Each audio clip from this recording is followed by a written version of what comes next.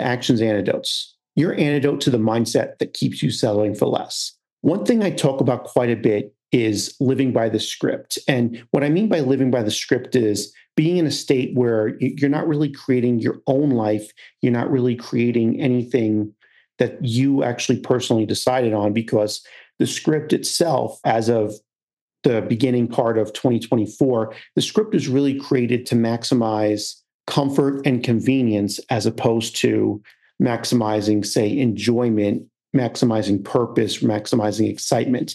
And that's where my guest today comes in. Daniel Aaron is a transformational life coach and the founder of The Art of Vibrant Living. Daniel, welcome to the program.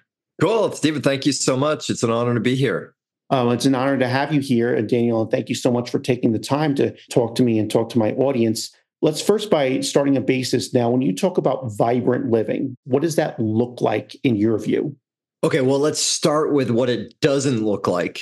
And what it doesn't look like is it's kind of like Emerson said that the masses of people are living lives of quiet desperation, or what I call sometimes the cult of meh.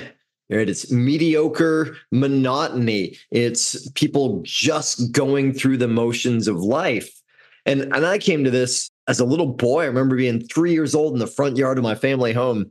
And back behind me, inside the home, it was like just chaos and pain and drama. My family was all kinds of dysfunctional. That's why I was hanging out in the front yard as much as I could. Across the street, I saw my neighbors and they were slump-shouldered and just going through the motions. And I thought, there's got to be more to life than this. Yep. And so that awareness just stayed with me. And, so what is vibrant living? It's living with passion and joy and excitement and taking ownership for one's life. So I've thought about the cult of meh quite a bit. One of the original managers was I phrased the, living by the script is meh, or the idea of escaping meh. And my story behind that is when I talk about 7:15 a.m. on a Tuesday at a train station, and you see everybody commuting to work, the same way you observed it as a kid, you don't see that excitement from that many people. Maybe you see one person somewhere here and there, but the vast majority of people, you don't see life in a way. You don't see that excitement about living life. How do you think it came to be that state? Do you think that's a natural state of humanity, or do you think something happened in our culture to bring us into a world where so many people are living by the script and, living by what you would call the opposite, or what vibrant living is not? If the question is, how did we get into this predicament? Yeah. We could theorize lots of things. Some would say the advent of advertising. Some would say the beginning of cooking food as opposed to eating it in its raw state. Some would say it's from losing our connection to spirit, to the divine, and becoming more and more seduced by this material existence and wanting stuff rather than life and experiences. Although I think probably more important question than how do we get there is how do we get out of there? Yep. And that's where you come in, right? I hope so. Yes. That's my excitement, my passion, my joy. Yeah. That's what I do, is help people to create something different. And so what does that program look like? Like, what does it look like, the manner in which you take someone from meh or non-vibrant living to a state where, as you said, you're excited by life, you're feeling alive, you're feeling lit, as I often say? Yeah, that's a great way of putting it. Feeling lit from within. I mean, it looks different for everybody. And I have different ways of working with different people at different stages of their journey and different levels of investment. I mean, it could be someone reads my book. I have a book called The Art of Spiritual Leadership, 40 Laws to Transform Your Life and the World. So, that's a few dollars to invest in that. There's information and stories and exercises. And then it, ranges all the way up to sometimes I work with people in a one-on-one custom bespoke coaching program. And so we really look at what it means for them and what they want. But I guess if I summarize it or consolidate it, generalize it, for all of us, it starts with saying, hey, I want more than this blasé life. I deserve more. I'm committed to creating more, and I'm willing to take ownership and responsibility for my life. And anytime somebody does that, I would say the sky is a limit, but the sky is no limit. There are no limits. And is there a challenge around those first two statements? I want more, but even especially that I deserve more. Does that become a challenge for a lot of people to embrace? Yeah, for a lot of people, I would say a lot of people, because yeah, it happens often. I hear from people like, I don't know what I want, or because so many people have become that proverbial frog in the slowly heating water, and they've just got used to this idea of I can't get what I want. Things are okay. I tried that before; it didn't work out. And well-meaning people have advised, don't set your sights too high, just go for what's easy, right? Because whatever reasons they failed at something, they don't want people to get their hopes too high. So a lot of people get in that mode of, well, just settle for things the way they are, which to me is, this is a weird way of saying it, but that's like a demonic way of living, right? Mm. Just settling for things the way they are. It's not what we're here for. So you talk about demonic way of living and you talk about embracing a connection to spirit. Is there a specific way that needs to look like? Because I know there's many different spiritual paths out there, whether it's Christianity, Hinduism, or just general spirituality. Is any one of them better than the other, or is it just about having some kind of connection to spirit? Yeah, the one that works absolutely best is the one that resonates for you. And I 100% believe that people have the right and the responsibility to create their relationship with spirit, creator, the universe, nature, whatever language works, and in whatever way works for them that lifts them up into greater possibilities. Is that some kind of a prerequisite? Like, can someone who's a devout atheist who generally believes that there's nothing beyond life except you're just born, you die, you have atoms that move in certain fashions, and that really kind of determines everything. Is that person able to find vibrant living? I love that you asked that question because honestly, a few years ago, I would have said, yeah, some kind of belief in a higher power, some relationship with higher power is essential. I don't believe that anymore. I know that the technology, and by which I mean scientific principles applied for a practical purpose, the technology for creating self and for creating our life, it's available to everyone. It doesn't matter what anyone believes. It's a spiritual law, but it works just like physical laws. Doesn't matter if I believe in gravity or not. If I, slide off the roof, I'm probably going to hit the ground. That's a great thing about science that's like natural science versus, say, a social science. And natural science is way more easy to prove. And you can just say, like, Newton's laws, right? Newton's first, second, third laws. And someone would be like, I don't obey Newton's laws. Well, you actually do.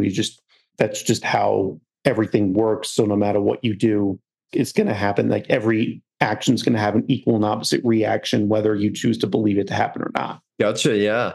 Well, I agree with you on one level for sure, just like the analogy I was using with gravity, right? Doesn't matter whether I believe in it or not. On the flip side, we're also at a very exciting era right now where science is developing and exploring in a way that's also pointing back to say, well, Newton's laws, they're cool, they're good, they apply, though it's not the whole picture, right? There's this quantum model of reality that's emerging that we know takes us beyond sort of the materialistic limits that's expressed by the Newtonian laws.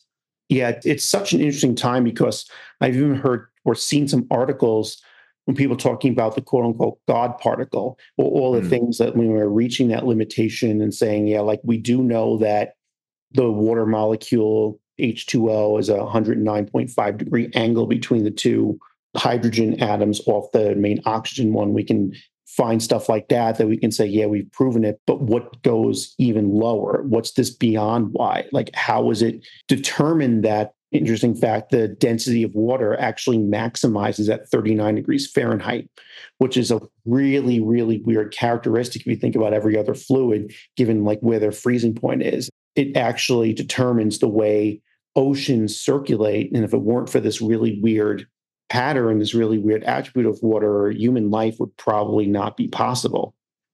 Wow. That's amazing. But I mean, obviously, like maybe if it weren't for that, life would have taken on a different form and beings would have evolved differently based on whatever molecule, feeds life, like water and what its freezing point is. And not to say like if it weren't for that exact thing, this would just be a lifeless planet, an entire lifeless galaxy. But like it's kind of, like that whole thing of reaching that point of like, this is the depth of which we can come to an understanding based purely on just, scientific experimentation. Yeah, it's an exciting era we're in. And for sure. And so with this vibrant living, do you feel like there's something about this current era we're living in where more people are spiritually awakening or more people are realizing the possibilities around living more vibrantly as opposed to just going through like the motions of the cultural norms and just saying, yep, at this age you do this, at this hour you do this, and this is the standard, check these boxes off, and that's life? Yeah, I do think that we are on the precipice, or maybe beyond the precipice now, into an era where more people are realizing that they can create their lives. We've had so much of our existence, our evolution as humans, kind of limited or blinded behind a veil of this is what's possible. Yet with the acceleration of evolution, more and more possibility is becoming available, right? And more people are accelerating their evolution, accomplishing more, experiencing new things. And because it's all connected, as any one person breaks through something, it opens up that possibility for all of us. And to open up that possibility, we kind of touched briefly on the whole, what you want and I deserve it. Is there another aspect of someone's mindset that needs to be adjusted in order to actually realize, in order to actually make progress along that path? Well, mindset is important, but it's only really important, essentially important, and all the time important. In my realm of personal and spiritual development, they say, well, mindset's 80% of success.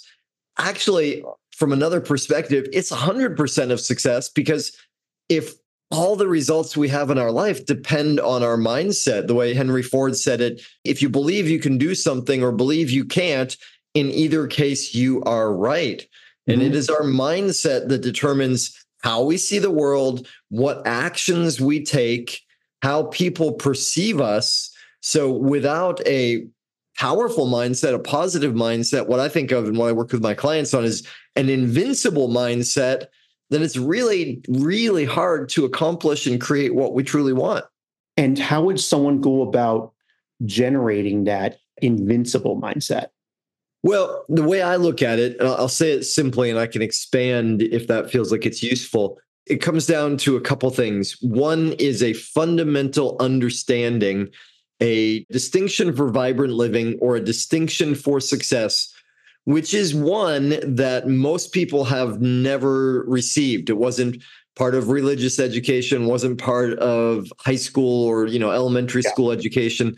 The distinction is that we all have a part of us that we could call being, right? Or we could call it a state of being, or the thoughts that we think about ourself, our identity, our vibration, and everybody has it, whether they are aware of it or not. Like we were speaking about laws, this is just a fundamental law of humanity. We are being. From there, what we say, what we do, how we perceive the world, how others perceive us, it comes from who we are being, right? There's a great quotation from Emerson again. He said, and I use this a lot when I'm training people to teach or to be speakers, who you are speaks so loudly, I can't hear a word you say. Right. And it points to that thing like parents know this. Kids don't listen to what you tell them. They listen to what are you doing? Who are you being? So that's the fundamental thing. First is to realize we're all always being.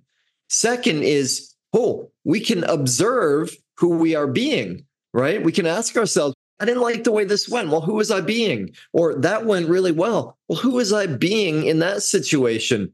And then the third key part is we can change. We can modify who we are being. That is up to us. We have authority over our being. And if we shift who we are being, we will guaranteed shift what we say, what we do, and the results we get in our lives.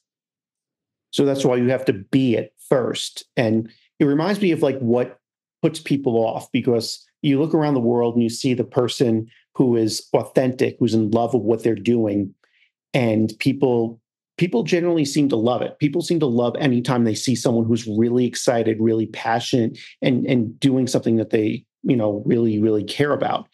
And then whenever I notice people who are being phony, either don't really believe it, or I'm trying to be someone else because that's who I think I need to be in order to succeed, in order to survive, those people oftentimes do start to repel people. Absolutely. Humans are naturally bullshit detectors, and we sniff out inauthenticity like that. And as soon as someone is inauthentic, posing in some way, right away, we get turned off. Absolutely. That rubs us the wrong way. This is one of the great paradoxes of life in the early 21st century, is that we love it when someone's authentic. We love it when someone loves what they're doing. Yet there seems to be so many pressures in the world, especially around how people are made uncomfortable by nonconformists, for lack of a better way to put it, for someone to then go around and be a phony. There are plenty of people out there who have like who they naturally are and who they knew who they were from when they were a child, but they've gone around most of their adult lives acting like someone else because that's who they thought that everyone was pressuring them to be. Absolutely. It's at epidemic levels, and it's very destructive to us. So what can someone do? Because one of the things I feel like is that people get afraid to stop wearing that mask, as so many people put it. Is there anything someone can do to slowly, over time, get more comfortable not wearing that mask, get more comfortable showing their true selves to the world? No, they're just screwed forever. No, I'm kidding.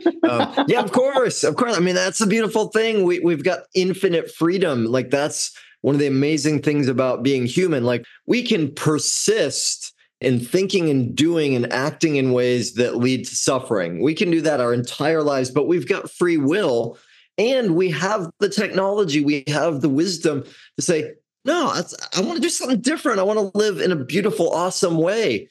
And so absolutely people can do that. And, it goes back to what I said before about learning the distinction about being and those three pieces. And then, for me, the way I think of it is there's awareness, distinctions, and then there are practices or rituals that allow us to become who we want and to create the lives that we want. It's not rocket surgery. It's not, beyond anybody's ability. Though it does take intention, it takes learning, and it takes some application. And, honestly, most people, they're not into that. They would rather stay with what they know, even if it sucks, and be comfortable. And for the few people that say, no, I'm over that, I don't want to live that way anymore, the good news is absolutely don't have to. Now, can anyone make a mistake in this transformation? And what I mean by that is in focusing on changing daily habits before they change the essence of who they're being. Because I'm just thinking about, say, even New Year's resolutions, and they say that the average date in which, or the median date in which people abandon their New Year's resolutions is January 19th. So there's obviously a lot of people out there who are deciding, I'm going to change my daily habits, but then for some reason that doesn't stick. And by January 20th, they're right back to where they were before they made these grand plans.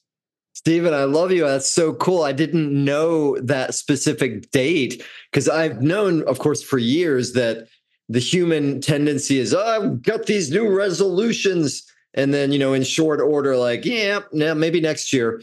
For years, I have launched a group program toward the end of January, specifically because I figure that's for a lot of people, that's about the time they're like, maybe I want to do this a different way, because what I just didn't really work. And the program I'm launching this year is literally on January 20th. Oh, right? wow. Yeah. So it's hilarious that you say that. And, coming back to what you're asking, though, is There is absolutely an art and science to self and life creation, to changing the patterns that have got us where they've got us, right? And there's a common understanding in the world of transformation, personal and spiritual development is if you keep doing the things you've always done, you're going to keep getting what you've always gotten, right? So, and your question specifically, like, well, just saying you're going to do this without changing who you are on the inside, is that problematic? It can be for sure. There's a lot of cool research around affirmations, right? And I think probably everybody knows what an affirmation is. When people say, I affirm whatever it is I want to be, I am beautiful, I am successful, I am rich. If people say those things while another part of them is thinking, no, you're not, then not only does it not work, it's actually counterproductive and it hurts them, right? So that's why we come back to what I was saying earlier. You have to shift who you are being on the bottom level first. And there is a methodology to how to do that for sure. So those affirmations, like wake up every morning, I am smart enough, I am wise, I deserve the life I want. If you don't change who you're being on the inside, they're just going to bounce off because someone's going to say, yeah, right. Well, worse than that, actually, they will bounce off, but they also will make it worse for us because not only is it not working, and that sucks, that's disappointing, it's also, I have to conclude that I am a liar, right? Because I'm saying these things, but it's not true. So not only is it not working, I'm also feeling badly because I'm lying. One of the affirmations I try to tell myself as much as possible is like, I am a person that can make things happen. But if part of me is not believing that, part of me is like, something always gets in my way. I can't overcome this challenge. I can't overcome this tendency. The world's just going to keep doom scrolling through their phones all the damn time or whatever. And then all of a sudden now, not only am I not able to help people overcome our terrible use of addictive technology, but I'm also a liar, a phony, and I'm being a phony everywhere in life. Yeah, well said. That is some really heavy stuff. And is that the same type of thing that happens when, I tend to use this example quite a bit for the most cliched news resolution is I'm going to eat healthier and I'm going to exercise every day. But if you're not being a person that eats healthier, you're like, okay, you're resisting yourself. You're forcing that broccoli down your throat. You're forcing yourself to go to the gym. But eventually, you're just going to revert back to like, okay, well, this is the person I am. I'm going to get out those Cheetos, those Doritos, and put the TV on instead of going to the gym.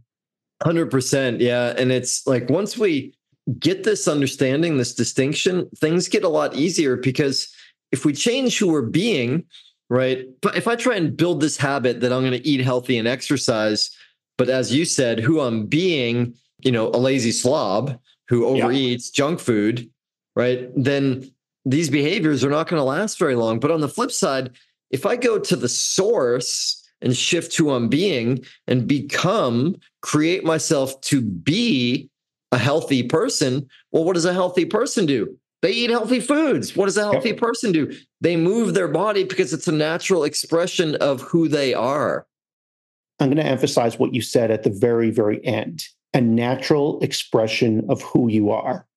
So whatever you want to make out of your life, whatever you want your life to become, where you want to be, what kind of things you want to be doing, has to be a natural expression of who you are, as opposed to an unnatural pull and tug against who you're not. 100%. There's one of the most fundamental truisms from psychology is that there is no force greater than the human need to be consistent with our identity. Another way of saying it is we all have an identity. This is how I see myself. This is who I think I am. It's not who I have to be, but whatever I think I am, that's who I am. And so I will behave in ways that are consistent with that identity. I have to. It's a psychological law. So given that psychological law, there's one trend that's going around very recently that concerns me quite a bit regarding identity. And that is the identity of victimhood seems to have become popular in a lot of different places. It seems to have gained ground, at least up until maybe a year or two ago. So one of the things I'm concerned about is what happens to someone when the allure of victimhood, the allure of my life circumstances and my fault. It's because those people are doing that thing, or if only those people would stop doing that, which is very disempowering. What do you think it is about this victimhood that really attracts people, and what can people do to kind of resist that? We are at a very unique time. And if we spoke about the cult of meh before, there is the cult of victimhood, the cult of I need everything to be safe so I don't feel uncomfortable. And, I get it. We all have a part of us that doesn't want to take responsibility. It takes some effort, it takes some courage. The downside, though, if we don't take ownership, if we don't take responsibility, if we stay in the victim role, we're never going to be able to create what we want. We're never going to create a life of meaning and vitality. It's just impossible. And so if someone repeatedly says to themselves, based on whatever they read on social media, whatever they view on YouTube, whatever they're, seeing through our technology, or even through any other avenue, maybe people but keep saying to themselves, like, I am a victim, which obviously is a little bit like, yeah, I'm a victim, so this isn't my fault. But then what you're going to be, whatever habits you're going to default back to, are going to be the habits of a victim. Absolutely. Yeah, it comes right back to identity and being. Now, another thing that you talk about on your website is elevating your vibration.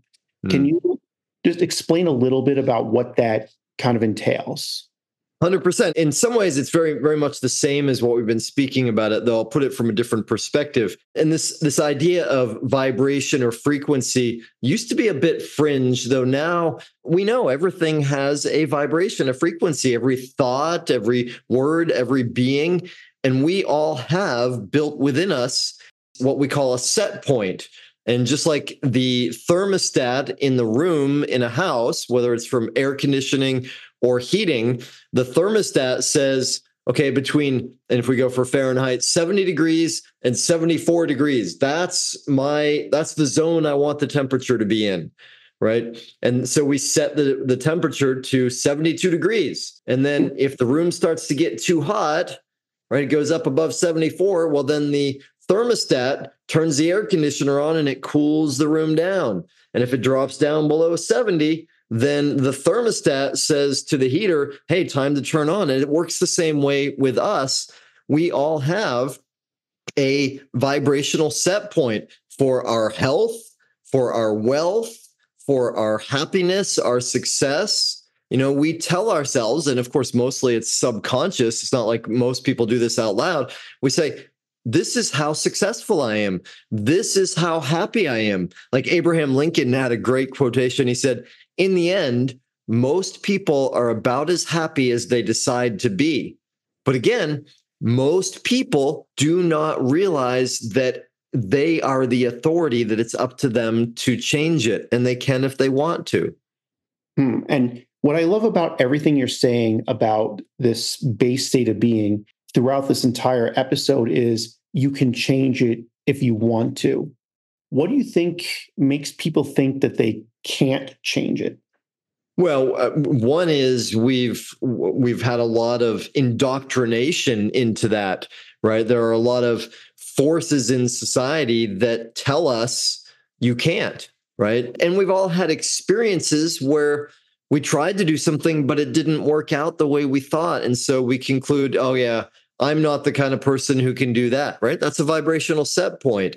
And let's be really honest about it. To change, to shift our vibration, it takes effort and it takes courage, because there is a part of all of us, and I call it the human animal part. Some would say ego. There's a part of all of us that all it cares about is safety and sustainability, keeping things the way they are. That feels to us, it's not true, but it seems to us that that's safe, right? This is a 2 billion year old brain, and part of us still acts like we were 2 billion years ago. So for that part of ourselves, that human animal part that's survival oriented, any change is threatening. So that part of us says, no, just keep things the same. Don't try something different. That's dangerous. However, we've got the other part of us that I call human spirit, that's invincible, that is eternal, and that is here to evolve and to grow. Right. So on some level, the human experience is working out these two different parts of ourselves, human animal and human spirit. And who's going to run the show? Which one has a greater say in what we create? And neither one is right or wrong. It just creates a very different experience in the human life. You talk about the ego, you talk about that animalistic aspect of us. And a lot of us, as we kind of discuss our pursuits, even discuss our ideas, discuss what we want to see, will have people in our lives that are just going to give us that weird look, like, tell us that we're being like, you're being weird, kind of that external manifestation of it. Does that also come from that same ego, that same part of you that wants to keep things safe, feeling that somehow someone else branching off and someone else in your life suddenly embracing things that seem strange to you is a threat to that safety, that ego? Yeah, well said. So two things we could say on this that are really cool. One, the word weird, look it up in the dictionary. One of the definitions is supernatural, right? Supernatural. And it means going beyond the normal.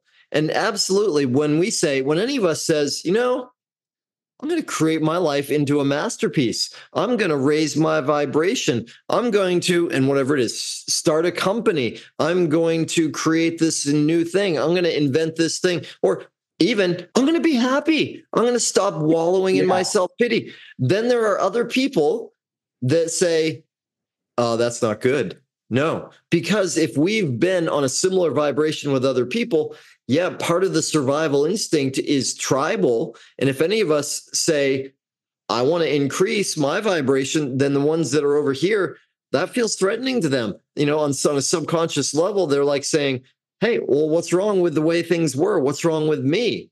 Right. So there's part of them that wants to pull that person back down. In Australia, they have a great name for it. They call it the tall poppy syndrome.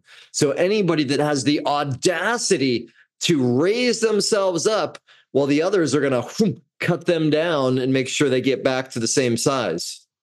Interesting, because like you're losing a person, whether people articulate it that way or not, when a person that's part of your group raises their vibration, and if you're not prepared to like raise your vibration along with that person or even that group of people, all of a sudden that's like it might be a loss. It will feel that way to part of us, 100%. What can someone do to overcome that? Because let's say you raise your vibration and the person who's not ready to raise their vibration, acts that way, and they lose you, but you also lose that person. Like, is there a way to kind of overcome that concern, or is there a way to even try to bring some people on board to overcome that whole like, oh, well, this person thinks I'm being weird, but wait a second, let me explain this to you. Maybe you'll like this happier way of living. Yeah, 100%. There was a great little story. A client of mine years ago, he had a lucrative job, and part of his job involved, it was one of those jobs where he couldn't receive payments from people because that was unethical, right? That would seem like a bribe, but he could receive gifts from them, right? And that was a way that they would be influential, but it always kind of rubbed him the wrong way, and he was like, it doesn't feel right somehow. So finally he got the courage to speak to the people that were giving him the gifts and say, I appreciate it, and we need to stop. So on some level, what he was doing is saying, I'm going up here, right? I'm going to change my behavior. I'm going to change my vibration. And he did that. It took the courage. And this is one of the basic elements of transformation is we have to be willing to never put anybody out of our heart, though we might need to put them out of our lives, right? So, or the way Jim Rohn puts it, you become the 5 people you hang out with most. So if somebody's not willing to support us, to raise themselves up, well, then on some level, they're pulling us down. And exactly what you said, though, is true. Sometimes when we make that commitment with the willingness to say, all right, well, I may lose this connection on some level, or it's going to shift. Sometimes that's enough for that other person to say, you know what? I'm going to shift. And my client who did that, he found that several of the people where he said, I'm not going to take gifts anymore, they said, yeah, I'm glad you said that. It didn't feel right to me either. And they, changed the dynamic of their relationship. So sometimes people do step up to it. It takes us having the commitment and the courage, though, to stand for our values.